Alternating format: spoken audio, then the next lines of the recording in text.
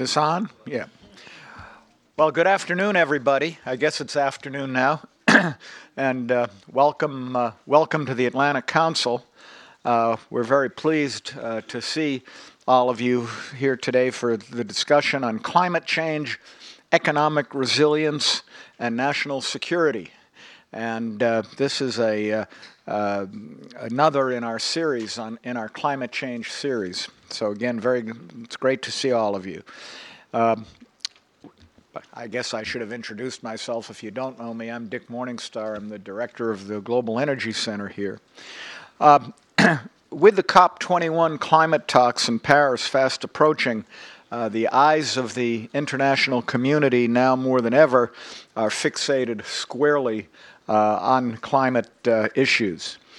And even today, though, there remains enormous work to be done. And people talk about the road to Paris, but it's really the road through Paris and the road after Paris that is going to be critically important.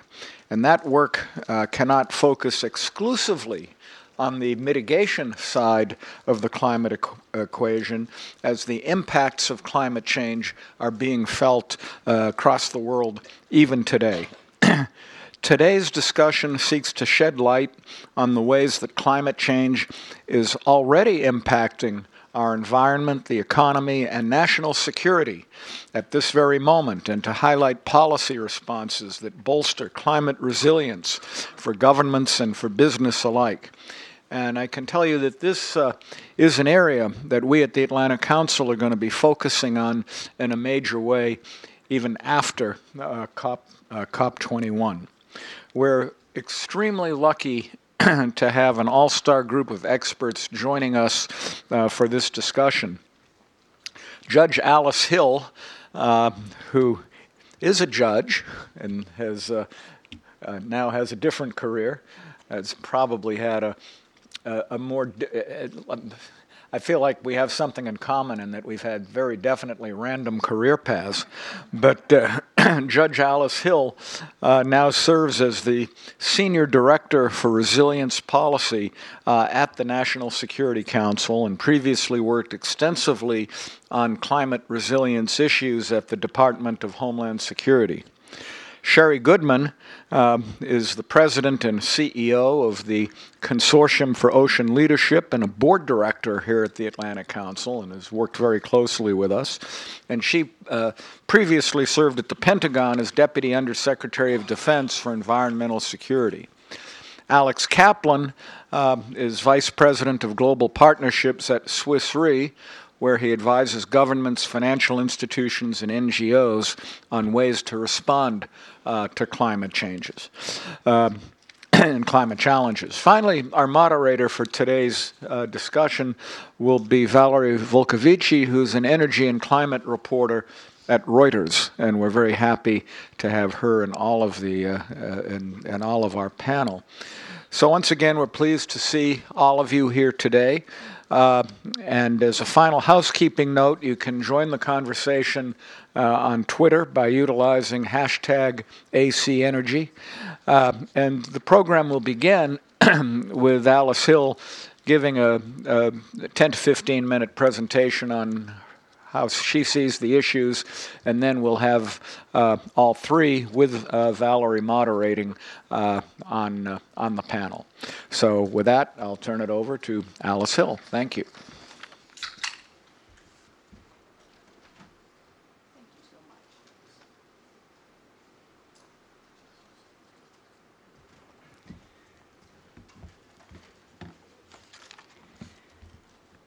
Thank you, Ambassador Morningstar, for the kind introduction. The Atlantic Council, through the Global Energy Center and the Scowcroft Center, have provided wonderful leadership on the challenging issue that's at hand today: climate change, national security, and the global economy. I'm really delighted and honored to be a part of this distinguished panel. I love frozen yogurt. So yesterday, as I'm wont to do, I stopped by my favorite frozen yogurt shop. The place was packed. As I paid, the owner said to me, "It's 70 degrees outside in November. This is great for my business, but it's terrible for the world." And of course, in speaking about the temperature, he wasn't speaking about climate, but temperature over time and space is the climate. That's the trend. And he really succinctly identified the problem here. This is very serious for the world. We are all observing what he has and what Ambassador Morningstar mentioned and what the climate scientists have confirmed. This is not a problem for 2100. This is a very serious problem now. Climate change impacts are here, they're accelerating, and they threaten our national security. Now, as Ambassador Morningstar mentioned, I am a former judge. I spent 13 years in Los Angeles County. I was on the Los Angeles Superior Court. I was a supervising judge there. I heard thousands of cases, as you can imagine, as a trial judge. And as a trial judge, I routinely weighed scientific evidence in the courtroom. The evidence here is overwhelming. Climate change is happening now. We've seen 14 of the hottest years on record in the past 15 years. And the scientists are at least 97% sure that 2015 will be the hottest year on record. Seas have risen 8 inches over the past century, and they are now rising at ever faster rates. The Greenland ice sheet is melting. That could cause, at a time undetermined, a 20-foot sea level rise. We have seen more extreme precipitation, more fires, and hotter heat waves. As my boss, Susan Rice, the President's National Security Advisor, recently put it, we're on a collision course with climate impacts that have inescapable implications for our national security. The U.S. will not be spared. Climate change directly threatens our prosperity and our safety. Indeed, since 2013, the Government Accounting Office has listed climate change as a top risk to federal assets, operations, and programs. In the West, the drought is in its 4th year. It's cost us billions in lost crops. This year, wildfires burned close to 9.5 million acres of land in the U.S., the most on record. In the Carolinas and Texas, we have seen record-setting rains and flooding, causing loss of life and destruction of property. There was enough rain in 5 days in the Carolinas to just about solve the multi-year drought in the West. Climate change poses systemic risks. Those risks can lead to breakdown of critical infrastructure, such as electricity, health, transportation, and emergency services. We witnessed a dramatic breakdown of infrastructure systems during the Superstorm Sandy. With increased sea level rise came increased storm surge. That storm surge damaged our ability to generate electricity. Indeed, much of lower Manhattan plunged into darkness. 8 million people lost power, some for extensive periods of time. Without electricity, our transportation and health sectors began to fail. Over 6,000 patients had to be evacuated from hospitals. And as it turns out, you can't pump gas or fuel without electricity. So transportation stalled. Wastewater treatment failed, and that wastewater fouled many of our tunnels and subways. Property was severely damaged. Now, it's difficult to trace any particular weather event to climate change, but with warmer oceans, and you'll hear more about that from Sherry Goodman, and higher seas, we can identify expected trends. New York City can expect a Sandy-level flooding event to happen every 25 years. This year, the World Economic Forum's Global Risk Report ranked extreme weather as the second most likely global risk to occur. It ranked water crises, and ultimately climate change is very much about water, too little or too much. It ranked water crises as the highest global risk in terms of impact. And the failure to adapt to climate change followed close behind in the rankings. When the Pentagon took a look at these issues, it unsurprisingly concluded in the Quadrennial Defense Review that climate change poses a significant challenge for the United States and the world at large.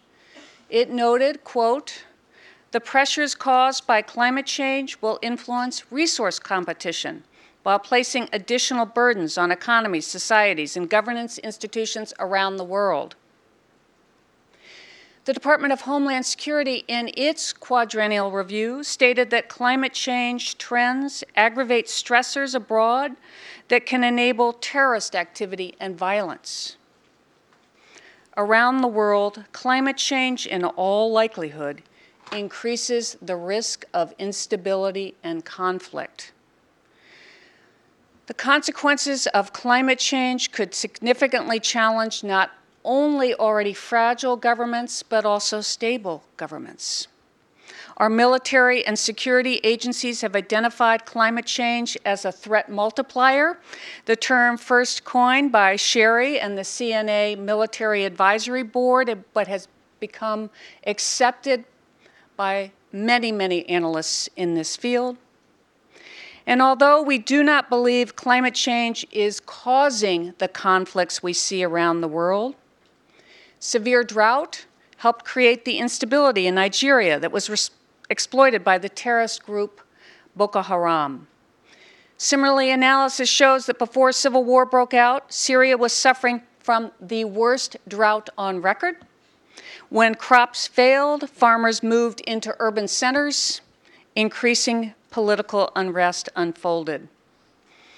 The genocide in Darfur began in part from a drought-driven conflict.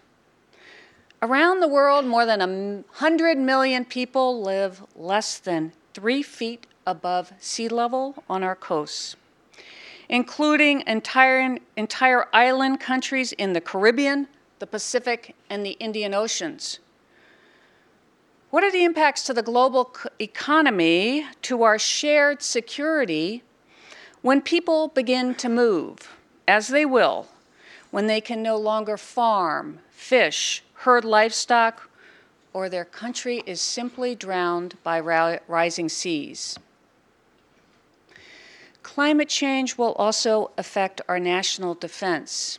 In the words of President Obama, climate change will shape how every one of our military services plan, operate, train, equip, and protect their infrastructure today and for the long term.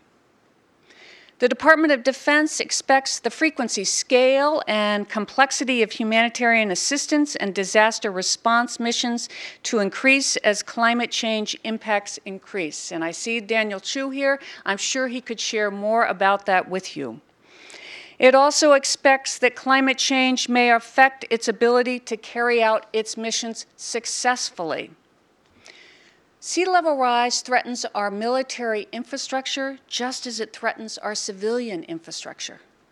Sea level rise, in the western United States, drought and heat impair currently use of military training grounds.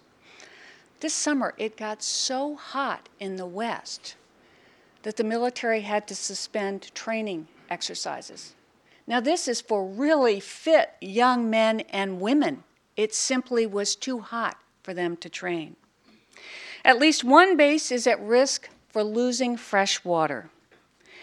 We must also be concerned about the health risks climate change poses. How many of you have heard of chikungunya?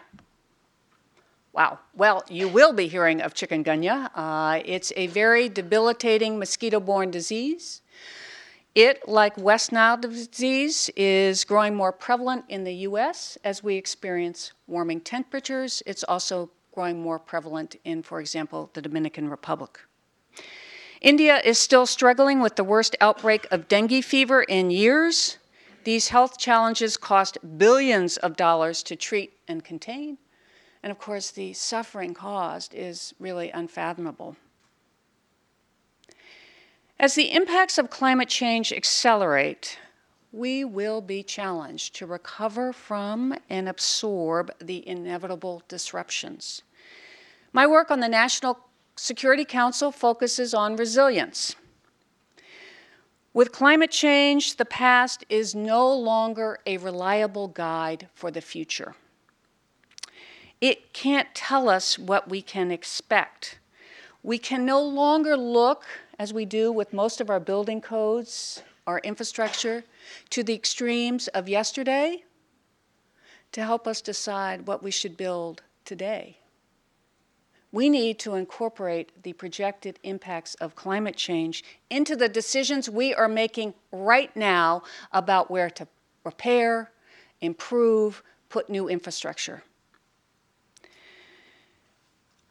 We will need to adapt to the new conditions. We also need to communicate these risks so that our regions and our communities, climate change does not appreciate our human-drawn jurisdictions. So we need to help communities, regions, understand the impacts that they will experience. We need to help them prepare for those impacts and then recover from the events when they occur rapidly and quickly. In other words, we need to find the most effective ways to build resilience. So what are we doing about the risks posed by climate change to our national security and our economy? President Obama has made climate change a defining imperative of both our foreign and our domestic policies. First, we are reducing our emissions and working hard to reach global agreement to take action to cut harmful emissions. Second, we've taken steps to prepare both here and abroad for the impacts of climate change. We've taken steps to make sure that new infrastructure, the buildings, the roads, and the projects are built to withstand the impacts of climate change over the life of the project. And some of our infrastructure, for example, right here in Washington, D.C., dates from the Civil War, some of our drainage systems. So that was kudos to those civil engineers. I have to tell you, I think that's extraordinary. But with the amount of rain that's expected to fall, we can expect great stress on those systems, and as they're rebuilt, we have to incorporate the expected amounts of precipitation, the extreme precipitation, 20 inches in a short amount of time, where that water will go to avoid flooding. We've also worked with local communities to provide them with data and information, something they are very loudly asking for to help them make the important decisions about what their communities need to do to prepare. We've identified best practices for the health sector so that they can build resiliently and make sure that they don't have to evacuate patients from the ICU units on the top floors of skyscrapers in Manhattan. We've analyzed the regional impacts of climate change to the energy sector so that we can begin the very hard work of making sure that we have a reliable energy supply during extreme events. And to help other nations prepare for the impacts, we've created a public-private partnership to provide climate services. Initially, we are focusing on Ethiopia, Bangladesh, and Colombia. We've also proposed a $3 billion Green Climate Fund to help countries adapt to climate change. As the result of a presidential executive order, all international development projects will be screened for climate resilience. For our overseas investments to succeed in areas as diverse as eradicating malaria, building hydropower facilities, and developing transportation systems, those investments must take into account climate impacts, like the shifting ranges of diseases that we are seeing in the world with mosquitoes, life cycle changing as well as their territory changing, changing water availability, and rising sea levels. As Ambassador Morningstar mentioned, just a few weeks from now, international leaders will gather in Paris to finalize a post-2020 agreement for climate change. And thanks to American leadership, we are in a position to achieve a meaningful agreement. Paris must deliver a long-term framework that ratchets down future emissions over time. Paris must also support poor countries while they continue developing on the low-carbon trajectory. We are at a critical juncture. As President Obama has said, there is such a thing as being too late. We need to find common ground for fighting climate change. We need to act now to reduce the effects of climate change by rapidly cutting our carbon emissions. That's the only way we can avert disaster scenarios, even as we must adapt to the impacts that we can no longer avoid. Time is of the essence. We will need everyone's commitment to help ensure that we leave a healthy planet. And I think the people in this room can help in a very meaningful way. If you have not done so already, take the time to study the risks. Determine for yourself whether the World Economic Forum got it right. If you're concerned about global prosperity and security and have not done so already, educate yourself so that you can help others, including policymakers who don't fully comprehend these risks, understand how truly urgent the threats are. Read the National Climate Assessment, as well as the Intergovernmental Panel on Climate Change report on adaptation if you haven't done so. They describe catastrophic potential impacts if we continue on a business-as-usual course. And by the way, these were consensus documents. So that means that every person agreed, every participant agreed on every single word in those executive summaries. I leave you to ponder what your experience has been with consensus and the fact that we have had many instances where these reports underestimated the impacts. Increased engagement by leading thinkers on this issue can make a difference in understanding the risks, communicating the gravity and immediacy of the risk, and helping inform policies to reduce the risk. In the words of President Obama, we have a moral obligation to get this right. We owe it to our children and those who will come after us. And as the President has also noted, the Pentagon says that climate change poses immediate risks to our national security. We should act like it. Thank you very much for this opportunity.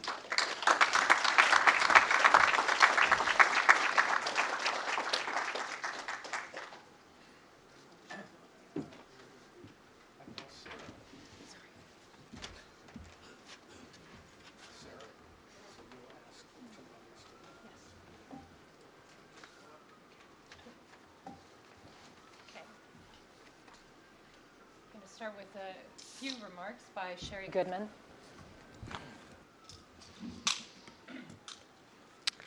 Well, thank you all. It's a pleasure to be here. It's a pleasure to see so many good friends in the audience. I want to thank the Atlantic Council very much for organizing this event. I think it's critical that organizations like the Atlantic Council are elevating the importance of climate change resilience and national security. This is just the right place to do it. Thank you to Dick Morningstar and your leadership on the Global Energy Center. Thank you to Dan Chu, who provided great leadership in the Pentagon and is now here also providing great leadership here. And it's a great team here. I'm very proud of the team and proud to be a board member and affiliated with it. And we should all recognize one of the great leaders of this field who's joined us today, Senator John Warner, with whom I've had the privilege to sail on many of these rough seas over the last decade, Senator, and he has been at this since the beginning with a distinguished career in the Senate and as Secretary of the Navy, and has dedicated his personal efforts to leadership in this field, and we are forever grateful, Senator. And Alice, you just presented a tour de force on this. We are all very proud of that work. The President, Susan Rice, and others, anyone who listens to your terrific oratory and your great way of explaining and expressing not only what the facts on the ground and on the sea are, but also what we need to do about it. So, many of you will know me as someone who actually gave birth to this field of climate security about a decade ago. And I am, of course, continuing to be troubled, as many of you are, by the effects that we continue to see unfold, but at the same time, very heartened by the way that we have in the U.S. and elsewhere around the world begun to organize and mobilize and create new communities of practice like climate security, or new industries like resilience. And I know Alex will talk about chief resilience officers. And so I see the tentacles of the solution set, not only defining the problem, but the future solutions and how we can change, really coming together in a way. Hopefully it will be, we won't be too late, because the risks are very serious. Now, we've talked a lot about we talk a lot about the energy-climate nexus. That's, I think, how Dick kind of got started in this venture here at the Atlantic Council, and now, many talk about the food, energy, water nexus as well. Well, I want to introduce you today because I'm here in a relatively new hat, heading an organization called the Consortium for Ocean Leadership, whose members are the major ocean science research institutions in the U.S. and globally. I want to introduce you to the Ocean Climate Nexus. So, the oceans, of course, are 71% of the Earth's surface, and they are really the heartbeat of the planet. And the oceans drive our weather and climate through the global transfer of heat and water. And the oceans are really at the heart of our response to climate change. The ocean is the dominant player in the climate system. It's great at storing heat, but that means it's warming. And warmer sea surface temperatures mean more evaporation, more moisture released from the air in severe weather events like those we experienced in the Southeast earlier this month. These events are our new reality and a new normal. So the ocean is also great at absorbing carbon from the atmosphere, but this process is increasingly altering the ocean's pH. And many organisms will struggle to survive in a warmer and more acidic ocean, which will be catastrophic throughout the food web and for our own food supply. That's what's coming. So to build a resilient society, we need also to understand the oceans, and we need to understand those impacts. Now, the oceans are our global commons, and in many ways, they are the last unexplored frontier. Oceanographers always like to tell me, well, we are the last unexplored frontier, but NASA always gets all the money. We are trying to bring more visibility and attention to what's happening in the oceans, and there is a growing information gap about the oceans. I'm not sure I'd compare it to the missile gap of the 50s, but it's one that requires cooperation, not competition, to resolve. We are about to enter the era of global ocean observations, where we'll be able to observe and monitor the oceans in new ways. Later this year, the U.S. will begin to operate an ocean observing system that's been under construction for a number of years that will provide key data for global ocean observing. And it's linked to other global systems that are under development too. Why does this matter? Okay, so why? It matters because we need these observations both for research and because we're a global society dependent on the ocean for so much: our food, our weather, transportation, security, and much more. We need more robust models that integrate oceans, climate, and social science data, and we need the political will to prioritize these needs and the international collaboration across the board to accomplish them. If you're following the road to Paris and COP21, you may not actually hear that much about the oceans in sort of public statements about that, but it is a growing. But Secretary Kerry, when he begins to talk about why we need to pay attention to climate change and why we need to unleash the market forces for a clean energy economy starts by documenting what's happening in our oceans. So two quick examples. First, the deep sea. Consider how the ocean is a flywheel for climate change and it works in the deep sea. So, the average depth of the ocean is 3,600 meters, and it can be as deep as 11,000 meters, but we have little to no routine measurement below 2,000 meters today. So we need this baseline for understanding how much heat the ocean is taking up and how deep in the ocean this is occurring, which has major implications for ecosystems, ocean productivity, think fish and other sources, circulation, and sea level rise. On top of all of this, most of the deep ocean is beyond areas of national jurisdiction, but the negative effects of climate-related change in the deep sea will affect all of us. Second coastal case study, Hampton Roads, Virginia, where the U.S. government, thanks in part to leadership by Alice, and also at the Pentagon, have launched the first climate resilience pilot project to address sea level rise and routine flooding. I'm sure Dan was involved in that as well. The routine flooding prevents employees at some of the local military installations from getting to work during heavy rains. So they can't perform their mission-critical jobs because heavy rains and flooding is blocking their access to the base.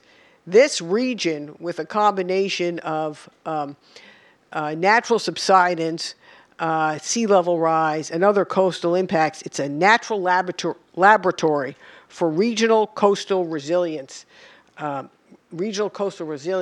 the research and development we need to do on this. This effort will require a whole-of-government approach that integrates various federal and state agencies, educational institutions, local stakeholders, and community planners in what will soon become the next era of land use planning, really resilience planning for vibrant communities in the 21st century. And I think this serves as a good model. You see many in Virginia organizing now to bring those efforts to bear and to bring together the forces to make this a really important effort. So the effects of climate change on the ocean and the changing ocean's impact on humanity are already occurring. As Alice noted, we see this in various as a threat multiplier across the board.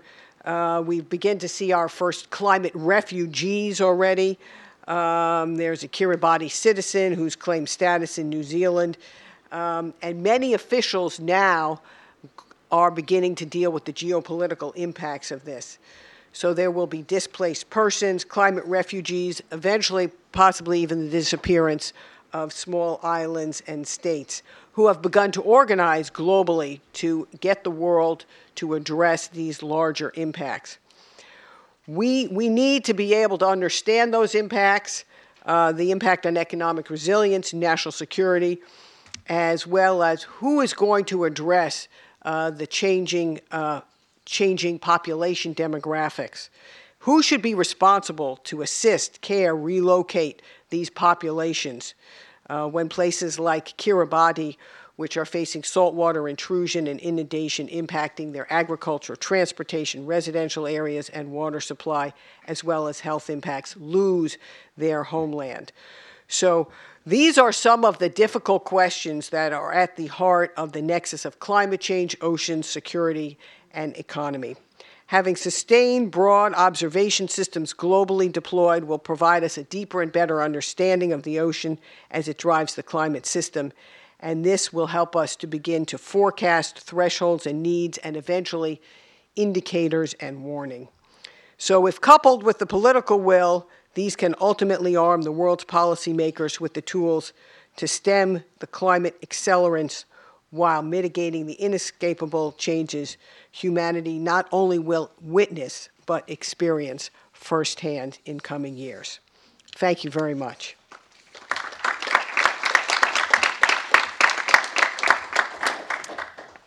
Now Alex Kaplan will deliver some short remarks.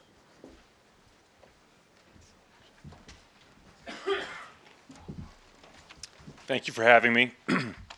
Those are two tough acts to follow. Dan, you and I haven't met, but apparently I'm supposed to know you. So we should meet after this, okay. Just so by a quick show of hands, how many people have a good sense of what reinsurance is? Better than I expected. That's good to hear. So the briefest explanation I can give for those that don't is it's insurance for insurance companies. Swiss Re is 151 years old.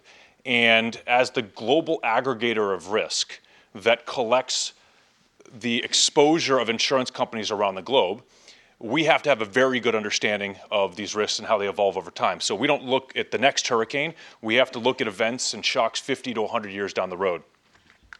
And to put a finer point on some of the economic numbers that were mentioned before, I want to show you why this is so important to us as an industry.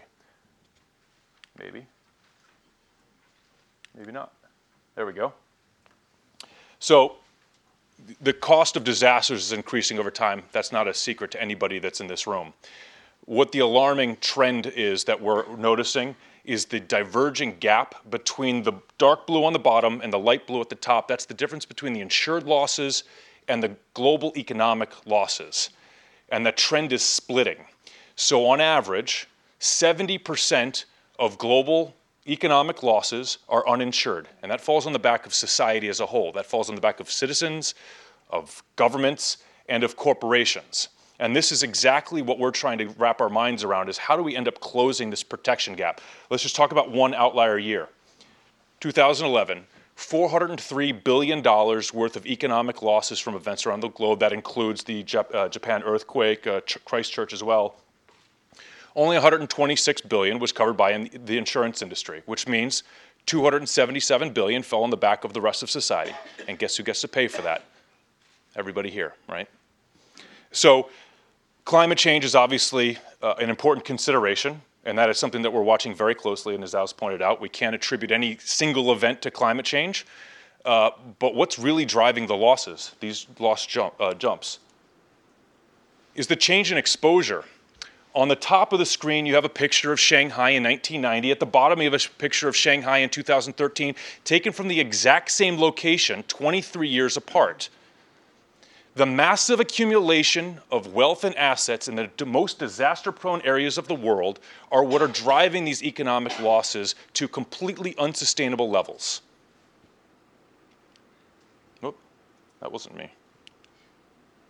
So, just dwell on that for a second, right? The only discernible difference in there is the Huangpu River, which runs through the center of the city. So why do we care as an industry? So Swiss Re established a team about 5 or 6 years ago, and understanding that, again, the overwhelming majority of the losses falls on the back of society. I'm really having trouble with this clicker, guys. There we go. So we set up a team recognizing that if you look at these economic losses, that there's something that the insurance industry needs to do a better job of, right? This protection gap is a failure of our industry, and we need to figure out how we reduce the impacts to society.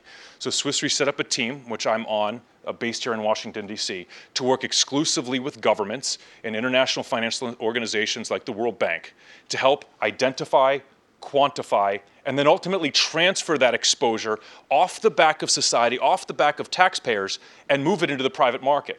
That can be everything from the cost of an earthquake or the impacts of climate change, but also looking at health risk, looking at longevity, the fact that people are living longer, and the stress that puts on pension systems on a global scale. Everything from hurricane risk in Florida to rice farmers in Vietnam, to energy production shortfalls as a result of drought in Uruguay, and even working with the U.S. government, with USAID, to provide drought climate insurance for dairy farmers in the Dominican Republic. So I want to talk about the economics of climate adaptation. This is just a microcosm of the kinds of things that Swiss Re is working on, and just a glimpse of what the private sector is thinking about. We all talk about climate change. We talk about 2 degrees Celsius. We talk about 4 feet of sea level rise.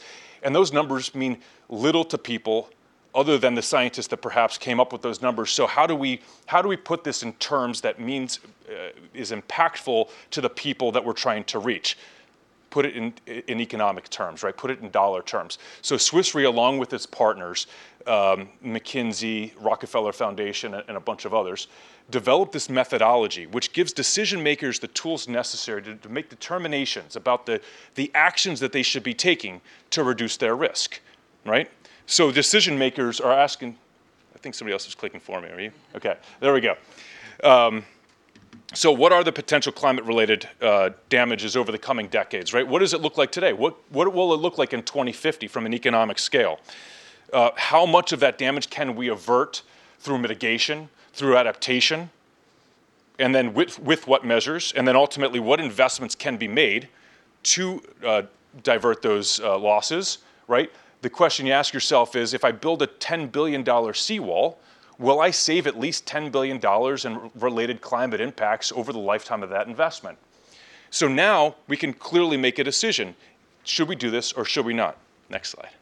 Thanks. So let's look at New York City. Right after Hurricane Sandy, Mayor Bloomberg asked us to do an analysis of the climate risks to the city of New York. And what we found out after doing an analysis of all the city's assets spread across the 5 boroughs, we figured out that New York City, on an annualized basis, loses $1.7 billion every single year as a result of climate-related events. And if they do nothing, by the year 2050, they will lose $4.4 billion. This does not even look at economic growth. Bloomberg specifically asked us not to consider that. We just want to look purely at the climate impacts. And you can see the risk increases by 168% over that time period. Next slide. But we're not doing this alone. Swiss Re is not the only one. We obviously care. We end up writing the big checks, so we care a lot. Companies around the globe, in preparation for Paris, are also taking actions themselves. An initiative that was launched at Climate Week back in September is something called RE100. The largest companies around the globe are committing to move to 100% renewable energy over the next couple of years. We co-founded it with IKEA. And Swiss Re is already about 80% based on renewable energy, and we intend to be at 100% by 2020. And we've been climate neutral, carbon neutral, I should say, since 2007. But you can see a couple of the big companies on the bottom. These are global powers in many respects, right? Walmart, Goldman Sachs, Johnson & Johnson, a lot of these companies with major manufacturing operations, which makes it a little more challenging. But just to give you a sense of that industry, private sector is taking this very seriously. They want to be using renewable energy. They want to lead cleaner lives. And through initiatives like this, we can sort of drive the conversation in developing markets where renewable energy may not be available. And so we're hoping with initiatives like this that will become a reality. Thank you.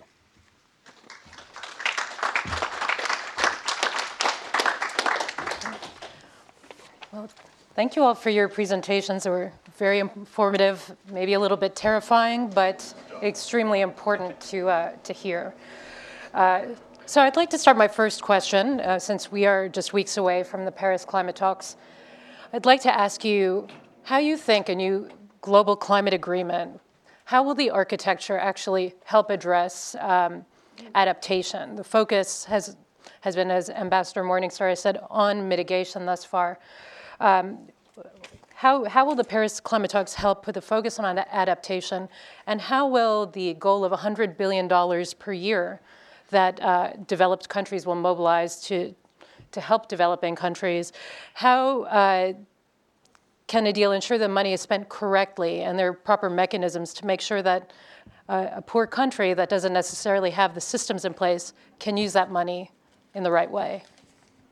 I don't know if anyone wants to start. Start with Well, Alice. first and foremost, if we have success in Paris, it will cut our emissions, which will mean that we suffer fewer impacts. So that is critical. Anyone who works on the resilience side, eventually, as you look at the impacts that are projected and the acceleration of impacts, concludes that we definitely need to figure out ways to successfully cut harmful emissions so that we don't have to cope with the impacts that are projected.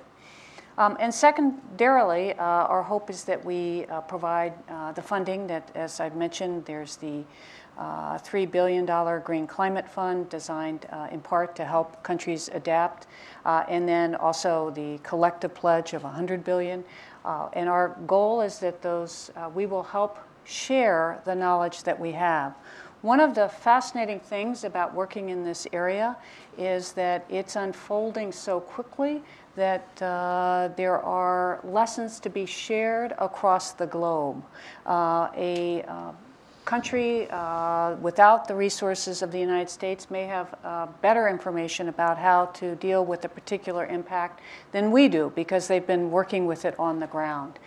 So all of this will unfold as it is unfolding here in the United States. We are literally having to address things that we include calculations that we've never done before, but we are improving as we speak, and I anticipate we'll follow that iterative model as we go forward and work with countries to make sure that they have adequate preparation for what is already projected to come, and then, of course, as our emissions continue as business as usual, will accelerate.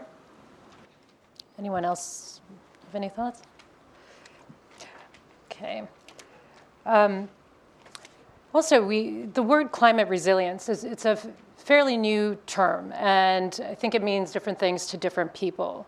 So, maybe it would be helpful if you could give us examples from the military, from the government, working with local governments on how to help build their climate resilience. And Alex, if a local government is approaching you and they say we need to develop an adaptation plan, where do you begin, and what are their misconceptions, and what are their resources?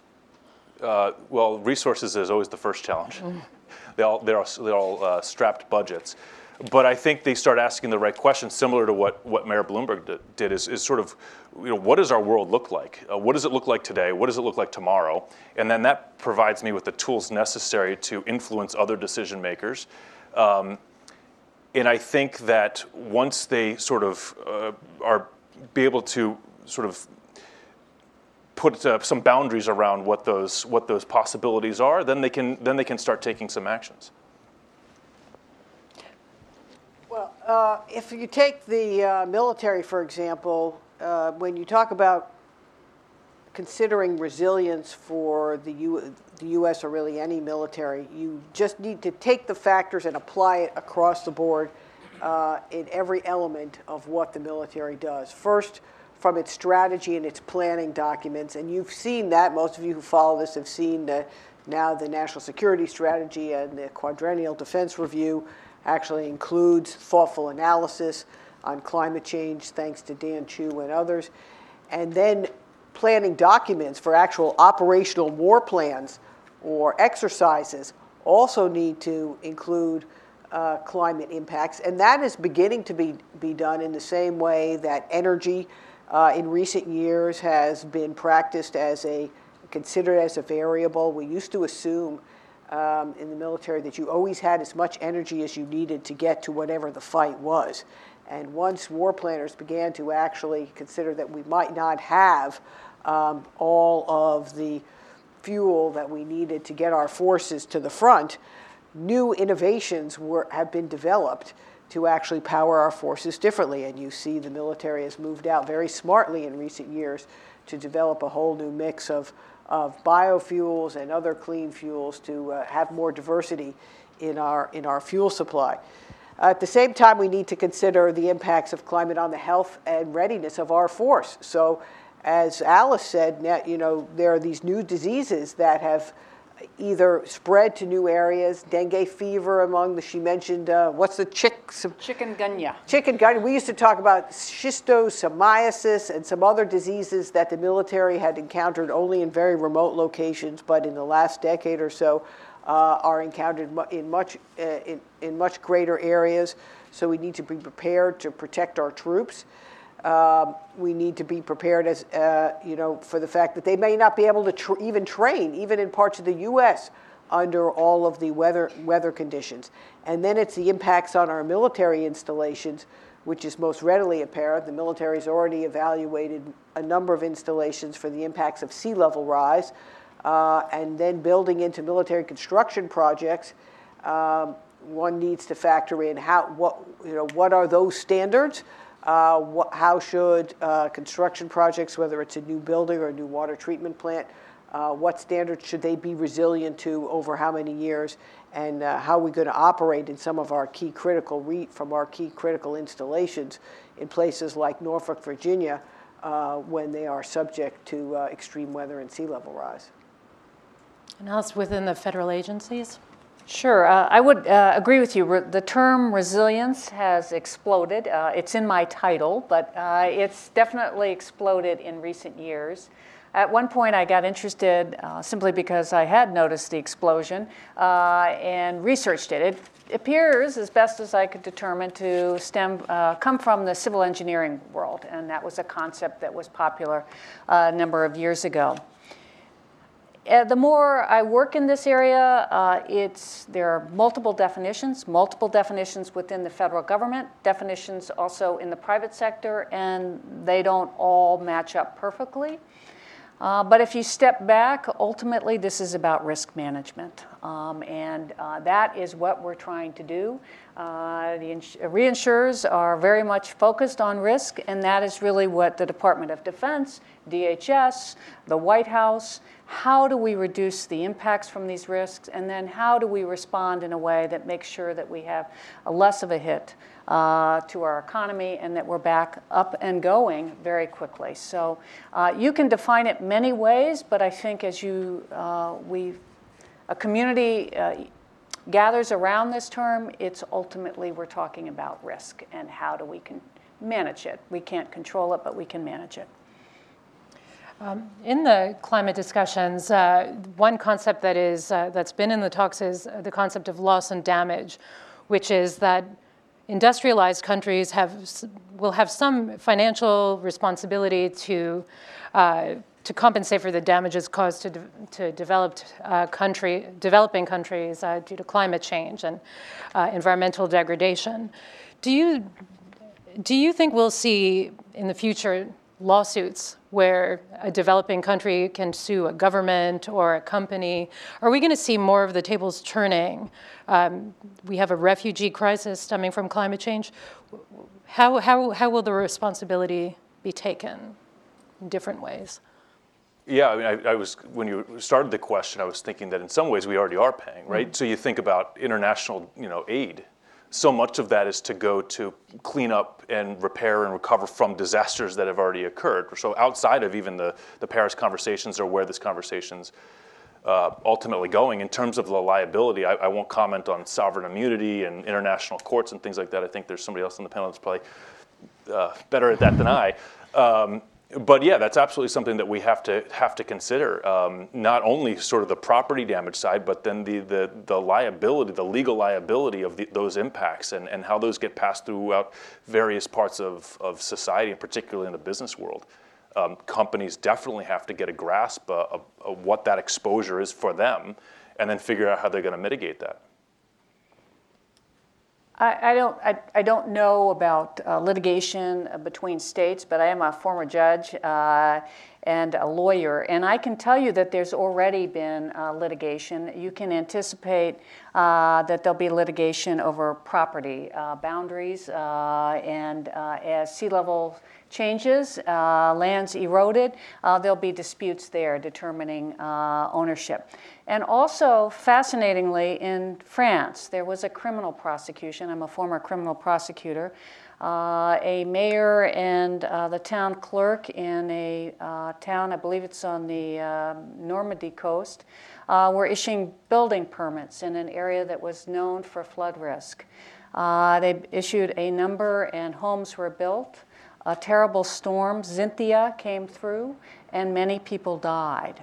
And there was a criminal prosecution for the mayor and the mayor's assistant, and they were found guilty, essentially for allowing development to occur in a risk-prone area. I have no opinion as to whether that will occur elsewhere, but I thought it was interesting because the courts move more slowly. I can speak with a lot of experience, but eventually our disputes, we hope, land in courts for resolution. So there will be disputes as to how the land was used, what was known, and I anticipate that that will be something our courts will have to contend with as we go forward. There is a domestic anecdote which I think could have implications in the global context. Even within the last 2 years, there was a publicly traded company in the United States that filed a lawsuit against the state in which it's headquartered for failure to take action on the climate commitments that they had made within that state. Now, the lawsuit was withdrawn. I think it sent a strong message that society, that companies, that individuals have expectations that the governments that are making commitments are going to live up to them. I have a question for Sherry. This year, the United States holds the chairmanship of the Arctic Council. So what are the opportunities there to make leaps and bounds on research and then to deal with some of the geopolitical issues, the tricky political Right. Well, thank you for that question.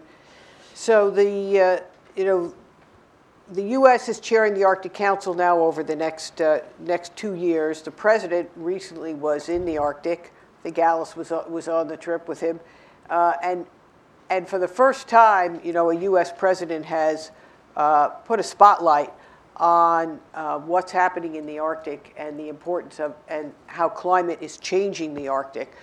So there are many, many opportunities both to increase global awareness and visibility. How climate change is really occurring more rapidly in the Arctic than anywhere else on the planet.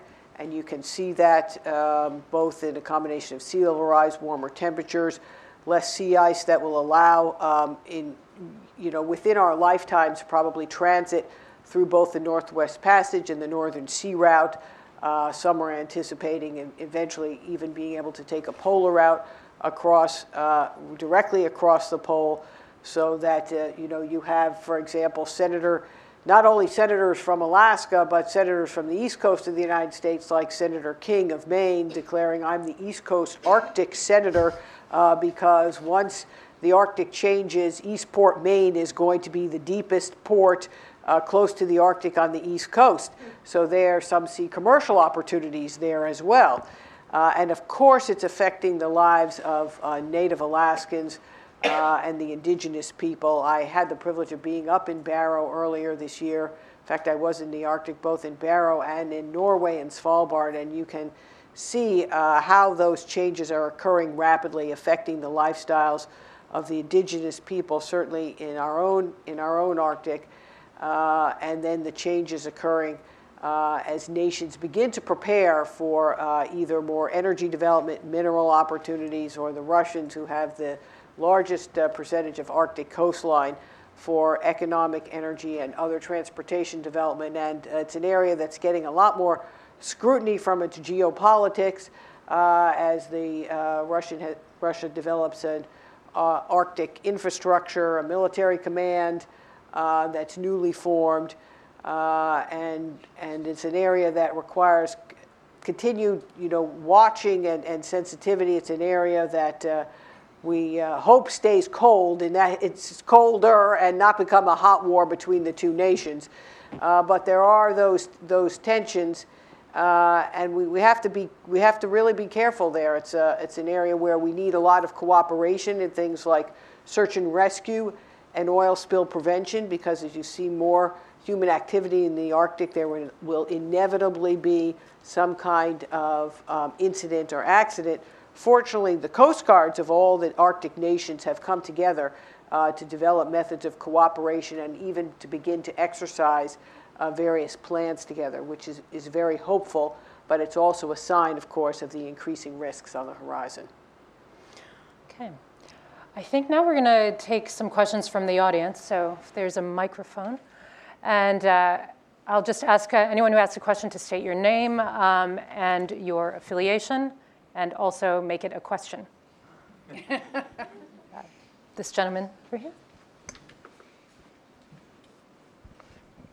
Thank you very much. My name is Georges Mihails. I'm a member for UNESCO Task Force since 2000. I was involved with small island states. So the work has been conducted, documented, and a lot of work has been done. And that's why everything you said today is very relevant. I try to address your second or third question. International cooperation, I would recommend to United States for Paris.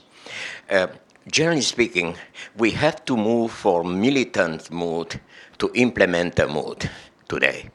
So the last 2 years, I collected technologies to see whether it's feasible to have results in the next 3 years, maximum 5 years, in the mitigation and resilience enhancement. And America is a leader in those technologies ready today, under test today, and which could bring result. My recommendation, if I may put it this way, is America should take the initiative in Paris to form a task force to take applicable technologies and solutions today.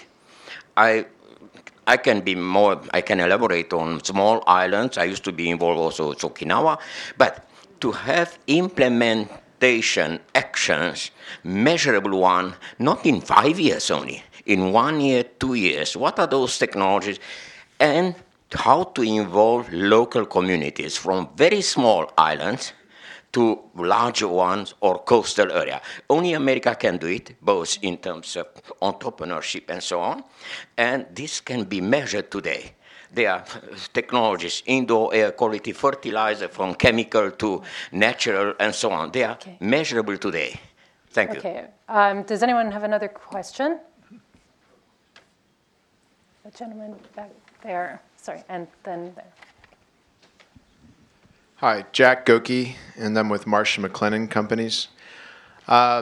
Yesterday, I was involved in a conversation with Secretary Johnson, Secretary of Department of Homeland Security, and we were talking about sort of very similar framework of discussion, but it was about cyber risk. And one of the topics that came up was the use of market forces that already exist to create and impact the causality of risk. And so thinking about climate change, the things that are going on, what are some of the ideas that you have in how market forces can be harnessed to impact companies' behavior, nation-state behavior around climate change? And so using insurance as a tool to enforce standard adherence, et cetera. What are some of the things that you think could be done that are not being done now? Well, let me share a few things that are currently happening. We, as part of the President's Climate Action Plan, we did convene insurers and reinsurers and have continued our contacts with them to be in discussions of how we can best share risk data as well as best practices. So in my Resilience Directorate, we have taken this for right now. We are looking at codes and standards. And this is in the United States, but there is no federal building code. All of our codes are state or local codes. As I described, we've got impacts coming that require us to build more resiliently. So one way that we can help drive that is through insisting that when federal monies are taken, it will be built to a more resilient standard. We've done that with the Federal Flood Risk Management Standard. It took the work that was done after Sandy. They pretty much said we're going to build higher after Sandy, and then we studied that, determined through an interagency process appropriate levels, including taking into account the impacts of climate change. We are looking at other areas where we can do the same to incentivize appropriate behavior here in the United States within the communities to signal your building code may be too low for what's really, it's not accurately reflecting the risk. And so if you want to take federal money when you rebuild from an event or you're just building infrastructure and we're participating, it's going to be built better. So Swiss Re last year at the UN Climate Summit committed $10 billion of our own capital to help governments around the globe address climate adaptation challenges, and that's in terms of insurance capacity, sort of to your point. And we're going along in that, and there are others following in that space. But I would say that the greatest impediment to success is two problems. One is risk perception, and the second is risk ownership. The fact of the matter is that whether it's an individual, a company, or a government, they all underestimate what they're exposed to. And that changes their behavior, and they don't react appropriately. The second is risk ownership, and the United States is a good example where this is a problem, is that everyone assumes that somebody else is going to bail them out when the bad thing happens, right? The individual points to the county points to the state points to the federal government, and so on. And if the risk isn't owned by the person that is bearing it, we'll never make progress on this. At least that's my view. And so we have to do a better job, whether that's through functions like FEMA, the National Flood Insurance Program, the Disaster Risk Relief Fund, but also this is the case in other governments as well, of course. You got to place the ownership of the risk where the risk belongs, and that will force behavioral change. And then all this capital that's sitting on the sidelines waiting to be deployed will come rushing into the market. And I promise that private industry will find ways to make this a profitable commercial venture. So one of the things that's going to change this risk perception and risk ownership is having the right kind of information in order to make decisions. Today, we make decisions based on weather that we can accurately predict out to about a week. So we have a hurricane prediction capacity. But what we lack today is the ability to accurately predict beyond a week, from the week to 2 or 3 months time frame. We are getting closer, largely as a result of having ocean observations, because it's the air-sea interaction and what's happening in the oceans and the interaction with the atmosphere that is going to enable a full-up Earth system prediction capability that will eventually enable us to have a weather. Today we have the weather service, but eventually we will have a sort of climate, whether it's a climate service or we'll have other kinds of capability that actually become commercialized that provide a broader range of data out from this 1 week to 2 months time frame. And that's going to enable a whole range of additional risk planning that's not possible today. And then companies and other actors, governments, will be able to internalize that in their own decision-making processes. Senator Warner had a question. 2 quick points. First, Sherry, thank you very much for your remarks on the oceans. Will there be any reference specifically to oceans policy in the final communique or resolution coming from the forthcoming Paris talks? That's my question to you. And also, I'd like to visit with you and the Virginia delegation as we conclude here.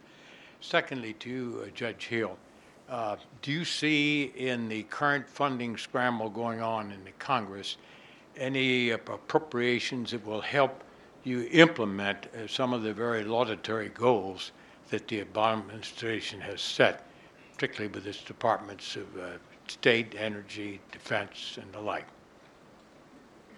Thank you, Senator, for that question.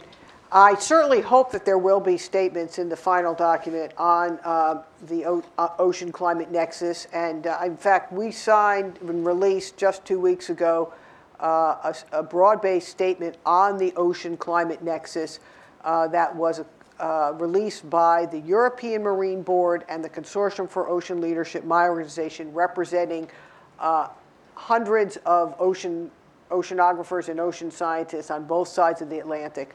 I provided some copies out front there, and this statement basically has calls for recognition of the importance of the oceans by the leaders at COP21, and for a focus on the need for additional ocean science research and observations as a way better to understand and predict the world around us. Thank you, Senator. And thank you, Senator. Resilience, if you trace through our budgets, you will see it's been a growing concern, and this administration has called it out. For example, we've talked a lot about the need for communities to be able to plan and understand their risks. So we've requested repeatedly monies to go do the kind of pilot that we did at Hampton Roads, where we shared what our data shows for a particular region, what they should plan for and can anticipate to help the all the leaders come to a joint vision on what the risks are and then start down the hard path of making the choices about risk management. So it is a continued focus for us. So thank you. Front row. Yes. Thank you, speakers, for a very interesting briefing. My name is Paula Stern. I'm on the Executive Council of the Atlantic Council and also on the Secretary of Commerce's Renewable Energy Advisory Committee. And I'd like to go back to your first questioner. I didn't hear an answer and try to provoke you further. Particularly with regard to the role of the U.S. military in procurement of particularly advanced technologies by entrepreneurs, American and otherwise. And I have had an experience with one particular company called Sierra Energy, which has this gasification, fast ox gasification, waste to renewable energy. And you mentioned emissions, and I thought of China, and we've had this new headline about their coal plants and the coal announcements and numbers. But they are so deeply involved in huge investments in incineration plants, which are old technology, which could be, it seems to me, something that we ought to embrace even further. The U.S. military is using some of this fast ox gasification technology. But it's our military who are going to be the ones who are going to drive the first, second, and third years of the new technology. And I'm wondering if there is a way of, if you will, tying in what the military is doing, kind of buried in their, new construction maintenance, and what we as a nation, an innovative nation, should be doing with regard to these reductions. So I really do like this entrepreneurial idea, and I know it gets kind of stomped down because small is always very difficult to operate with very large organizations like U.S. military, U.S. government, or all these different countries pulled together.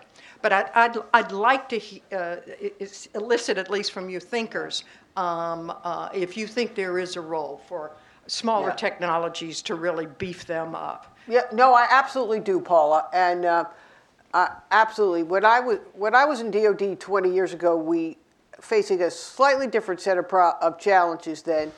A lot about cleaning up military bases at the time. Yeah. We created a technology demonstration program that would enable one to carry through from the R&D phases in the laboratory and actually test the technologies for dealing with complicated waste streams and do it in conjunction with stakeholders, whether they were federal or state regulators or community leaders or activists or citizens, so that you would get buy-in. And then once you have that and validation, you can get uptake, commercial uptake, because the problem was trying to get carry through the actual acquisition chain when you don't have a weapon system at the end, but you want to actually have a cleanup technology. Right.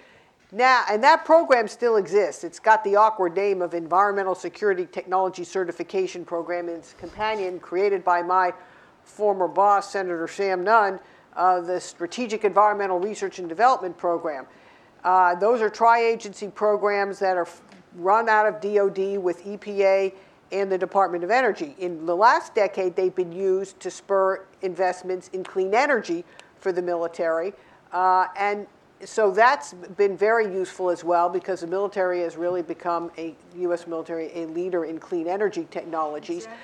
And they've also done, to your question about using the small island states, and back to the questioner, there's been interest through our Pacific Command to work with small island nations and also U.S. territories in the Pacific who have, very challenging issues of energy in remote locations with small populations, to be able to use some innovative technologies and test out and do pilot partnerships that benefit not only their economy, but also help strengthen relationships so there's a broader strategic purpose.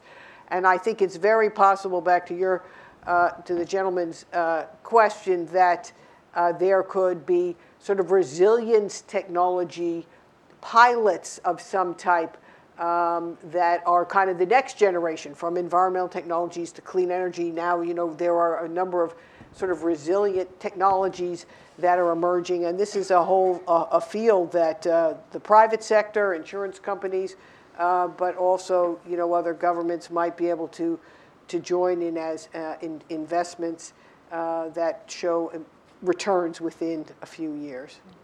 Okay, we have time for one last question. Not sure who held up their hand the longest. Maybe take a couple and then just okay. answer them. You can. The panel will be here afterwards if you have additional questions. Third row. Sorry. Thanks. Thank you very much to the distinguished panel for such impressive ideas exposed. I'm Sabin Popescu from Romanian Embassy here in Washington, D.C. I would like to address a question to Judge Hill. If you are optimistic regarding reaching some kind of conclusions and signing some agreements in Paris in the near future, and what would be, in your opinion, the main obstacles that could undermine such kind of process? Thank you very much. I am very optimistic. I think that the United States has been very forward-leaning. We had the historic agreement with China, and I think we are defining a path forward. I think that this is a very difficult issue for the world. So I couldn't even list, I think, what the challenges are, but I can tell you we have a crack negotiating team. They have been working extremely hard at this behind the scenes and are well prepared to try to address whatever issues come. But really, this is the road through Paris. And I think that you will see a commitment from the United States to keep going back at this, to make sure that we are leaving the world in a safer place for our children. So that is the primary thing. I can tell you that there is absolute determination to get this right. And that's from the very highest level. That's from the President of the United States. And his entire team is marching out and believes deeply in the need to make sure that we are successful. Okay. And on that note? Well, thank you, everybody. That was really, I think, quite a remarkable panel. I guess I have a microphone. A remarkable panel. And this is such an important issue that we're going to be doing a lot more with it, and so I hope we'll be seeing all of you at future events here at the Atlantic Council. So thank you to our moderator Valerie, and to Alice, Sherry, and Alex. It just couldn't have gone better. Thank you very much.